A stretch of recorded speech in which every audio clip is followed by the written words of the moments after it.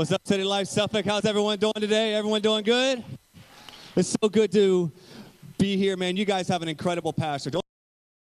I love Pastor Juice. You guys are so, y'all get to listen to him preach every Saturday. I hope you guys know what y'all have. Y'all have an incredible pastor. Shut up now. Okay, I'm not sure what's going on. Okay, well, that was short-lived. Okay, City Life. No, but man, he is an incredible preacher. I podcast him. He can take, Jay-Z sermons or Jay-Z songs and Bible sermons and somehow make it match in really only the way Juice possibly can. And so, man, you are just blessed. One more time, give it up for Pastor Juice, your pastor. We love him. This is awesome, man. Juice and I, we typically meet up monthly, bi-monthly, and we'll just go to a coffee shop, and we'll just be like, man, you know what, man, ministry is so hard, and we'll just gripe and groan, But Juice loves you, man. Juice prays for you. He pours into you, and you guys are an incredibly blessed church to have Juice as your pastor. A 10-cent tour about myself. I have a beautiful wife, Kristen, right down here. We have been married. We're actually going to be married for 10 years, July 5th. So I have the triangle of death. June 19th is her birthday. June 30th is my birthday. And July 5th is our anniversary. So we are broke during this time. So we're going to take a special offering right now. Ushers, y'all want to come back down, because so this is the time period where it is just we are just broke. We have a bunch of different things going on. So we have been married for 10 years. We have 3 boys, 7, 4, and 2. Jackson's 7, Dallas is 2, and we have a 4-year-old named Judah. We actually were in youth ministry for 10 years before stepping out in September of 2017 to start Lifehouse Church in Newport News, Virginia, at the Regal Cinemas, where City Life Church started. And so, man, let me tell you this. City Life has just been amazing. You have an amazing pastor, Fred, Juice. They have been so supportive as we have been trying to get Lifehouse started. And so, man, we are just so grateful. So we stepped out and started Lifehouse. We had our first service September 17th, 2017. So we're about 10 months old. We're still figuring out what the heck we're doing. And but things are going extremely well. And then also, too, I'm a huge Jacksonville Jaguars fan. You might not have never met any of them, but I am a Jaguars fan. They actually have fans here, yes. And I'm still salty about losing to the Patriots in the championship game. Nate and them, I know you guys are not salty at all. I hate the Patriots. I can't say what I want to say in church. I'm preaching now. No, I'm just kidding. And lastly, I stutter. I'm a stuttering preacher. Some of y'all are like, that exists. Yes, it does, okay? So look, there's going to be times here I'm going to be trying to get words out. I might repeat something. I'm going to at some point get it out. You can laugh, but just know this, hell is hot, and I don't want you to go there, okay? No, I'm just kidding, man. You can laugh. You know what, man? It was the craziest thing. Whenever God called me, said, you're going to preach, and I tell you what, Moses, me and God had a similar conversation Moses had. It's kind of like, yo, God, are you on crack or something? You want me to do what? But he was like, no, I want you to go and speak, because it's not about you. It's about what I'm going to speak through you. So I'm just like, okay, God, I'm going to go out and speak. And the bottom line is, it's on him. And I did youth ministry, and I survived for 10 years. And God was really, really, really, really good. So you know what? Yes, I do stutter, but at the same time, I don't want you to be awkward. Like, oh, man, why is he nervous, or is he forgetting what he's saying? I just want to see what's. I'm going to get it out at some point. All right, just be patient. I am God's tool to breed in you patience today. Okay, I am God's tool to help you learn the virtue of patience today. You're welcome. Okay. So let me ask you guys this. What would change in your life if you had more faith? What in your life would change if you trusted God more? What would change in your finances if you had more faith and trusted God more? What would change in your family if you had more faith and you trusted God more? What would change the feeling inside of your heart, anxiety and doubt and worry and stress? What would change inside of your heart and inside of your mind if you trusted God more? I'll just be honest. I think many Christians, we have trust issues. When you really boil down, when you really get down to the bottom of it, of why we have a tough time giving God a portion of our money. When you really boil it down, why do we not make church a priority? When we boil it down, why don't we make God's word and community a huge part of our lives? I think you can honestly boil it down to there is a lack of trust that what God said is true and who God actually is. You know what? God actually rewards those, Scripture says, Hebrews 11:6, those who earnestly seek him and believe that he exists. So what would change in your life if your faith level grew a little bit? If your trust level grew a little bit, what in your life would be different? How much less stress would you feel? How would things in your family be if you prayed even what the disciples prayed when they said, Jesus, give us more faith? I think that is a prayer that we all need to be praying. God, give me more faith. Why? Because the enemy wants to steal your faith. Why? Because if he gets your faith, he gets your what? Obedience. If he gets your obedience, he gets your generosity. If he gets your faith, he gets your peace.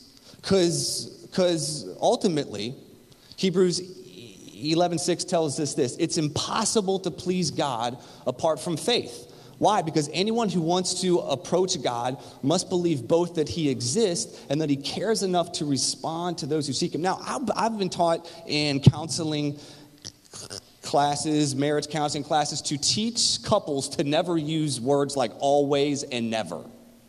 Right? It's like whenever, honey, you never love me. You always do this. Every time I want dinner, I make you dinner and you just always complain. Right? And so like I would taught not to use always, but Scripture here uses this word, it's impossible to please God apart from faith. And why? Because anyone who wants to approach God must believe that he both exists and that he cares enough to respond to those who seek him. Whenever Scripture uses this word, it's impossible. Why? Because faith is the foundation of what we do, what we say. Faith is the foundation of our faith. That if we're going to act, and we're just not going to talk, but if we're going to actually act, there is this faith, there is this deep embedded trust that we put in God, that God is who he says he is, and that God will respond whenever we step out to do what he asks and what he requires of us. Faith.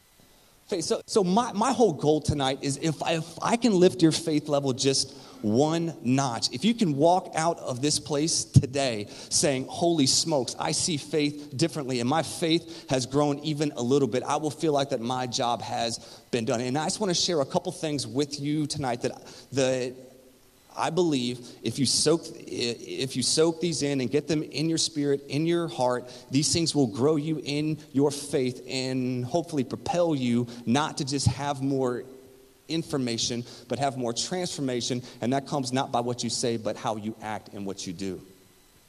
The first thing's this. Understand that faith is like a muscle. It won't grow unless it's tested. Now, I know you would probably look at me and be like, what a physical specimen. I mean, what an absolute and complete stud this guy is. Like, how did he get these guns? How does he have such nice, thick legs and thick calves? I know that's what you're thinking, okay? But, I work out a little bit. I've kind of slacked off here in the past month. But in the past 4 3.5 years that I have actually worked out, there is something that I have deeply learned, and that is this: muscle grows from time under tension. Time under tension. And faith is the exact same way. Faith is just like a muscle. It grows whenever it's tested. Now, I don't know about you. I don't necessarily enjoy my faith being tested. Why? Because it feels a lot like work.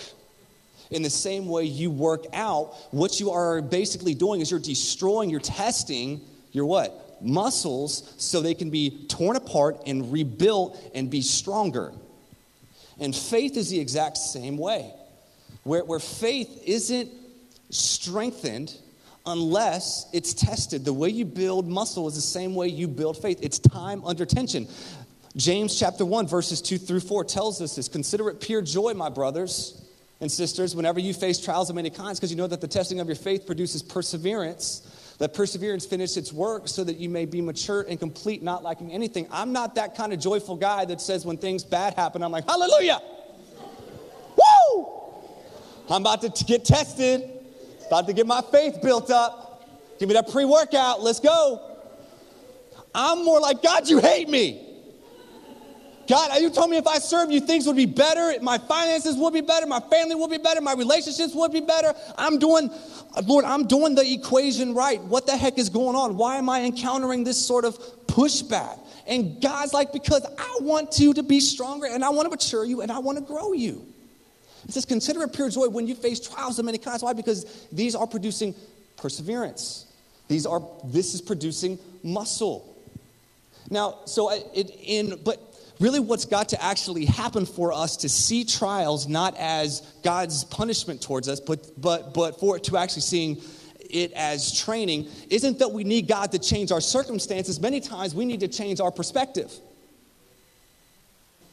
We always pray, God, change my circumstance. God, make this easier. Maybe we need to say, God, let me see it differently. God, let me not just see this as, woe is me. God, maybe you should ask, God, what are you showing me?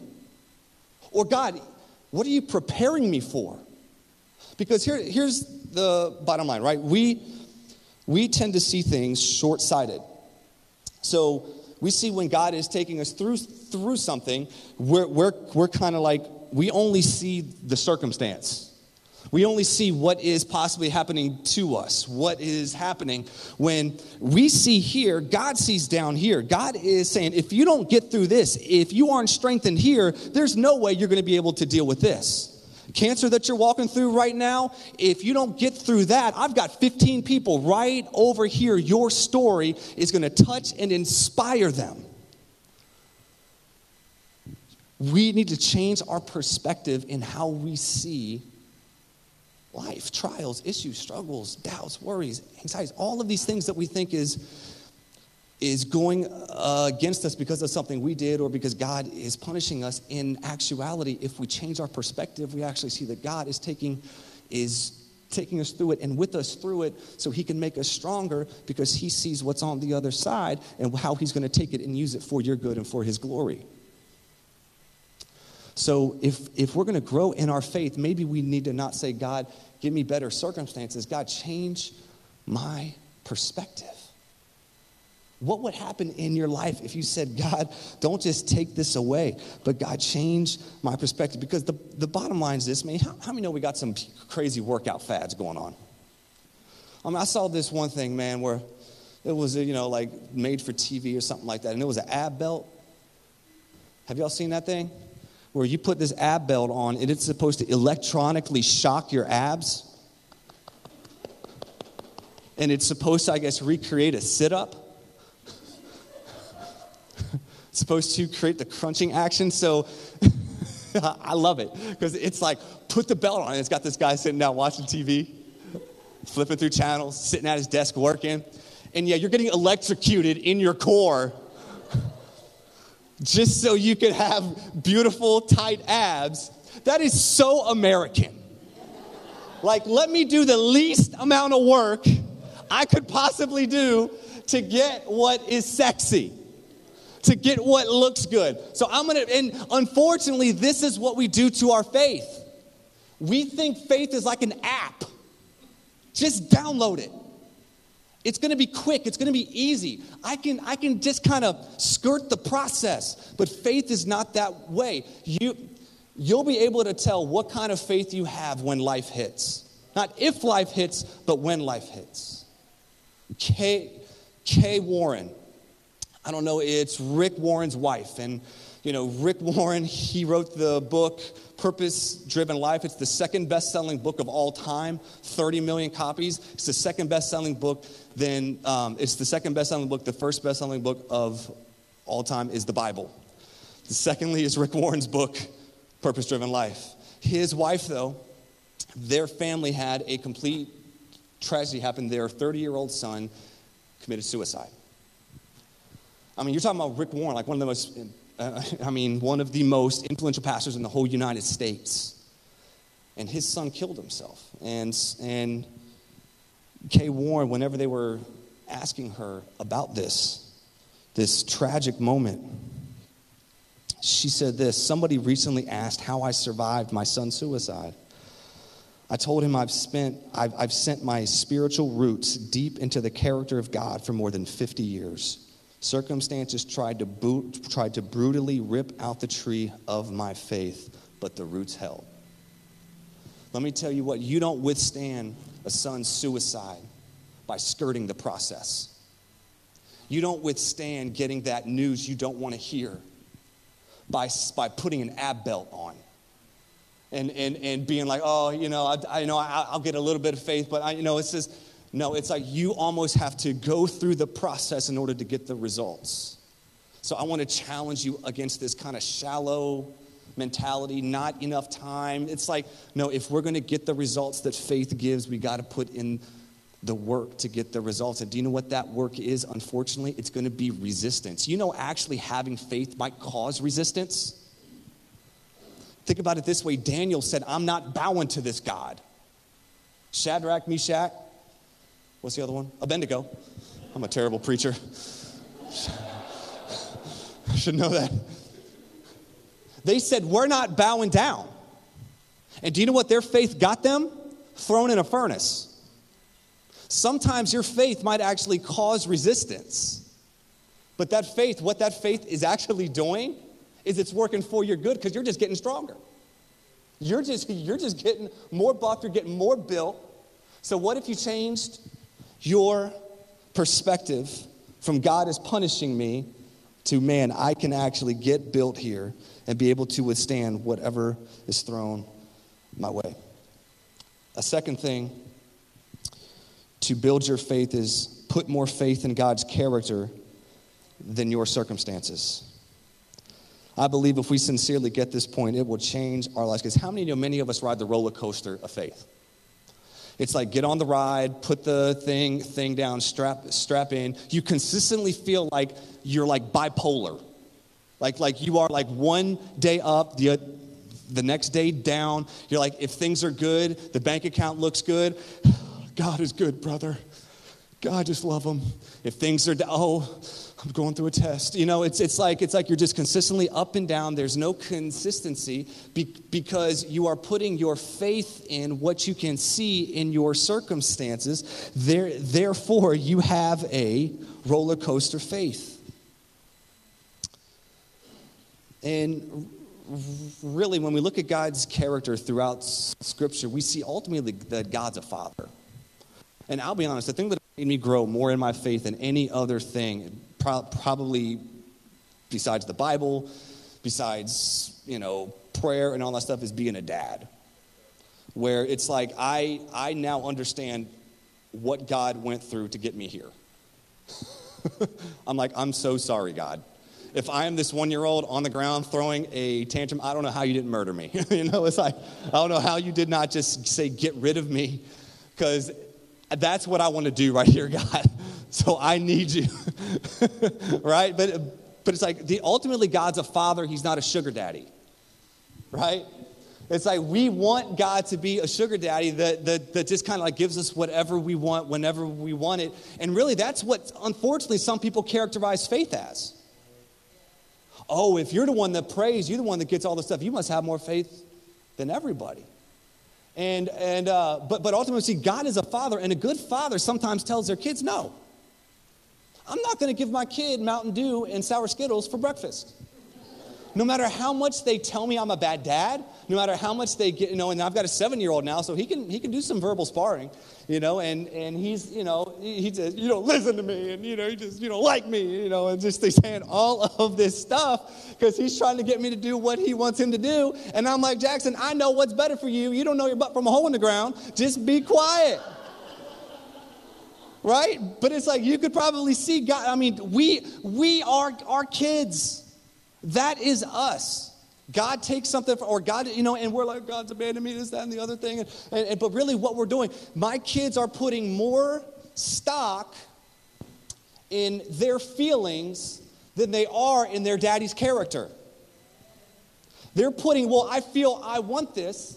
This is what I want, instead of saying, because they're just not there yet. Like, they don't understand. No, I'm not going, a 2-year-old, he's going around walking, picking up a cigarette butt. And I'm like, don't eat that. Put that down. Like, that's not good. And then he gets mad at me for smacking it out of his hand. It's like he just doesn't understand. But kids put more, here's the thing. Immature people put more stock in their feelings instead of what dad wants. And I believe growing in our faith is when we can become mature enough to say, my faith in God's character has got to trump my feelings. Because if feelings rule you, we all know how feelings are. Feelings are up and down. One day you wake up, you don't know why you feel that way. But if you put trust in God's character, that he's for you, that he's a good father, that he loves you, he'll never leave you nor forsake you. He's with you. If you build your faith on God's character, then circumstances might get to you, but they won't define you. You'll learn how to process them, and you will learn how to see through your circumstances into the character that God is good. Like I said earlier, I always thought those that had the most faith were those that could pray and see something happen. It's like the ones that had the most faith, like, there's people in church, I grew up in church, and there's people, man, when they pray, something happens.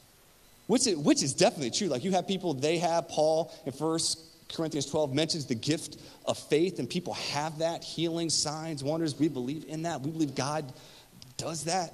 But unfortunately, I've been around a lot of people that have prayed for those things, and they didn't happen. And honestly, people have beat themselves up. I didn't have enough faith. I've seen people like beat others, like literally, beat them down. Like, you don't have enough faith, like you just need more, but it's like what I've kind of learned is that sometimes the people that have the most faith are those who can pray for something and God tells them no, and they still love him and serve him. They say, I'm not going to define you, God, by a no. I'm not going to define you. I'm not going to define who you are by what you tell me no to. You say, God, even though I don't understand why you're telling me no, why you're not giving me what I want, and why what I think is better, and I think you should give this to me because this is what I think. Instead, you say, God, I'm going to put my faith not in what I feel, not in what my circumstances are. I'm going to put my faith in what your character is, that you are a good dad. You know better, and that's the bottom line. The faith chapter, Hebrews chapter 11. It's got all these heroes of the faith. You got those that conquered kingdoms, shut the mouths of lions, went in the flames and came out undone. And it talks about, David and Gideon and Daniel, and it's all the Old Testament people I can think of right now, Abraham and Noah, and all these great people of faith. But then Hebrews 11, chapter 35 through 38 actually goes into a unique portion of Scripture where it says this: there were others who were, so this is the hall of faith. So this is like the hall of fame of faith. So this is like what is that thing out in North Dakota that's got the president's faces? Mount Rushmore. So this is kind of like the Mount Rushmore of faith, where they're talking about all these great guys, and then they're talking about qualities that they had. But then it goes into this, and he's talking about people that had incredible faith. He says there were others who were tortured, but they had faith. There were others that refused to be released so that they might gain an even better resurrection. Some faced jeers and flogging, even chains and imprisonment. They were put to death by stoning. They were sawed in two. They were killed by the sword. They went about in sheepskins and goatskins, destitute, persecuted, and mistreated. Anyone want to have some faith? But see, we always want to shout about the people that had faith. They saw these incredible things, but no one wants to say those who had faith also got sawed in two. Because that doesn't go on a good heaven and earth coffee mug to sell. That's not on Christian greeting cards. Hebrews 11:35, brother. You face jeers. All right, no one's putting that on any Christian greeting card. But the same people that have faith to see things happen also had the same faith when God told them no. So if we build our faith on the fact that God is good, his character is good, that God is for us, he won't leave us, he won't forsake us, that God is with me instead of this roller coaster, things are good, things are bad. I guarantee you, your faith will take an incredible step. Let me tell you, I've lived this. I can't tell you how many times I've prayed to God, let me not stutter no more. I'm like, God, you see these people out in the audience? They think I'm crazy. It's like, God, I've even given God the whole prayer of, God, I'll do anything. Have you ever done those prayers? Like, God, I'll do anything. Like, I will go to Africa. I'll go to wherever you want me to go. Just take this away from me. God, I've fasted, I've prayed, I've gone to people that, had a lot of faith. And you know what God told me? Up to this point, what God's told me, he's told me no. So honestly, I've got a choice. I can say, God, okay, either you don't like me, I'm not your favorite, I'm not Stephen Furtick, not Joel Osteen, I'm not your favorite. Or I can say, instead of asking why, and I've asked that a whole lot, but at the same time, you've got to transition from why to then saying, how can I use this for God's good and for my good and for God's glory? And God, what are you trying to show me through this? And if we have more faith in God's character more than our circumstances, the questions will turn from why and they'll turn to, how can you use this for my good and for your glory? And God, what do you want to show me through this? That right there is maturity. That right there is faith. Why? Because if you build your life on this, then honestly, you can't lose. Because the whole goal of this thing is to be more like Jesus. That's what the whole point of faith. That's why we go through trials. And it's so ultimately we can be more like Jesus. It's not so we can have what we want in life. Our greatest desire as a follower of Jesus Christ should be our character. Not to be anything else that we want God to give us. Seek ye first the kingdom of God. Yes, the context for that, though, was God will give you food and clothing. It wasn't a Benz. It wasn't a nice house. It was saying if you follow Jesus, seek first the kingdom of God, he will give you food and clothing. But the ultimate point of following Jesus is to be more like him. So if what happens to you is meant to build you and strengthen you, and you put more faith in God's character, then you can't lose, y'all. What a position, what a faith-filled confidence that gives you, that no matter what happens in life, yeah, you're going to feel it. Yeah, it's going to hurt. It's going to be painful. But at the end of the day, you can honestly say, I can't lose. Because everything works together for your good. Romans 8:28, not that all things are good, but all things do work together for the good if you allow God and give it to him and let him shape it, mold it, and make it into his own mosaic. So, just imagine walking around with that Christ-like boldness, that Christ-like confidence of knowing there is nothing that isn't for my good. There is nothing that is not working to make me more like Jesus Christ if we let him. Lastly, though, And I'll close here. The third thing to build your faith, you realize it's time under tension.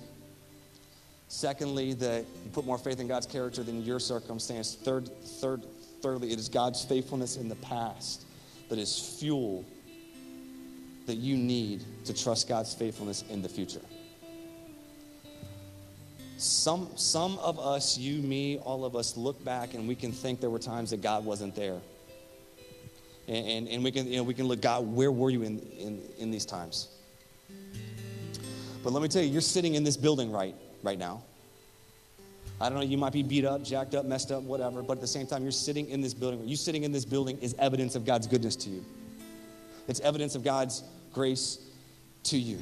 If you're sitting in this room right now, God has been faithful to you. And I have seen this, that as we need to take a second look on our past. You know, because we can kind of keep going on, just asking God, why?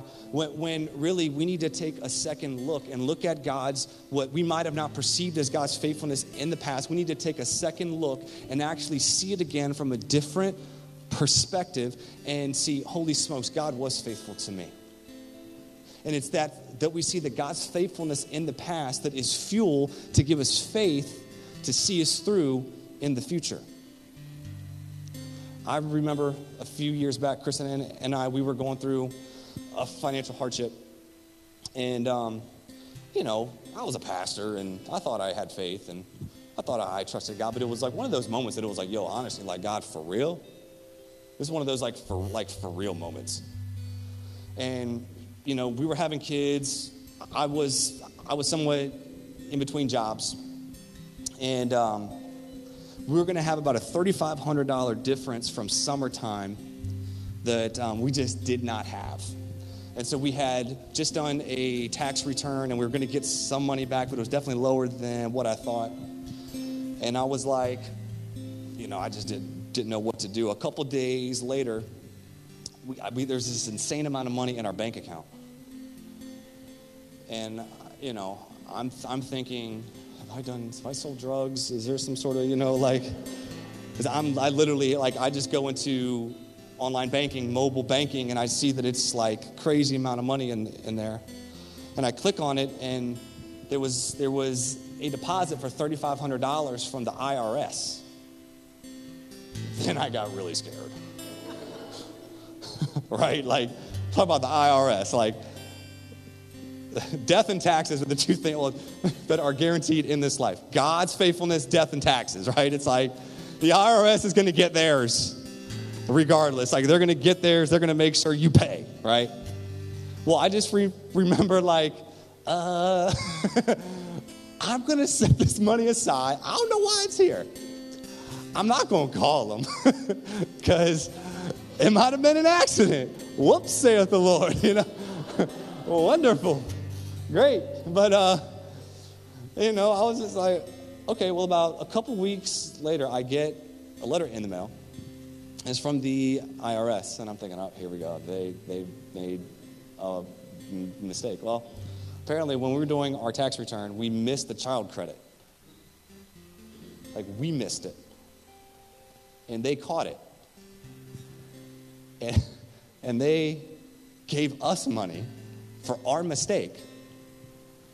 I said, Jesus, if you can use the IRS to provide what we lack, say he won't do it, somebody. And you know what? Like, I don't say that to say the IRS is going to give you money, because they're probably not. They're probably going to take it. They're going to hit you where it hurts. But what I'm saying is, it's little things like that you look back on, that now whenever, see, what that was is James chapter 1, verse 2 through 4. It was training me. Because now, if we hit financial issues coming up, let me tell you what I'm going to do. Yep, I remember God used the IRS. If he'll use the IRS, he'll use anybody. He'll use Satan. He'll use the point's this. What do you need to look back on today that maybe you're lacking in your faith? You're having trust issues. you're doubting God's goodness. You're doubting God's provision. You're doubting God's faithfulness to you. That maybe you need to pause, Selah, and take a look back and dwell on how God has been faithful to you in the past. Why? Because that's going to be the fuel that you need to get you through A, what you're going through right now, or B, what you're going to encounter coming up. Because I'm telling you, y'all, Scripture tells us this: when we are faithless, God is faithful. There are so many times in Scripture, Jesus would heal people that had no faith. He would heal people that had no faith. So our faith level is not the determining factor. It's God's goodness. It's God's grace. It's God's character. So what do you need to take a second look back on today? You'd be like, maybe you thought Jesus wasn't there, but actually he was there and he kept you. Because you need some fuel today. I want to challenge you, man. Don't dismiss time under tension. Put more faith in God's character and take a second look. Because here's the deal. The enemy wants to steal your faith, because if he steals your faith, he steals your obedience. He wants your obedience. And the Christian life is built on this idea of faith and trust, that God is who he says he is, and he responds to those who seek him. So I want to challenge you today. What would change in your life if you had more faith? I pray you walk out today viewing your circumstances differently. I pray you walk out today knowing God's heart and character for you. And I pray you walk out today knowing, take a second look and see God's faithfulness in the past, because it's going to be the fuel that you need. Let's pray. Jesus, we love you. Lord, you know each person's heart here. You know where each person is.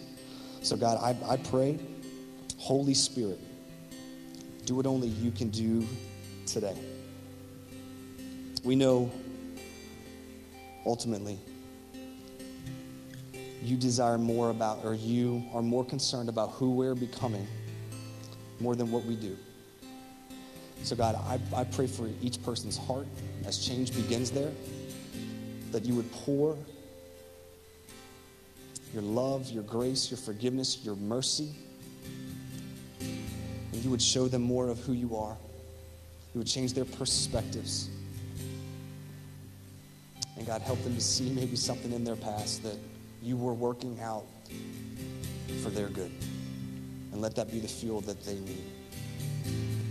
Really, really quickly, with every head bowed, every eye closed, just, I don't know people here, so I don't ever want to not preach and not give anybody the opportunity to say, I want to start this journey of faith. It begins with faith. It is sustained with faith in God. But maybe today, you just want to start the journey of faith and following God.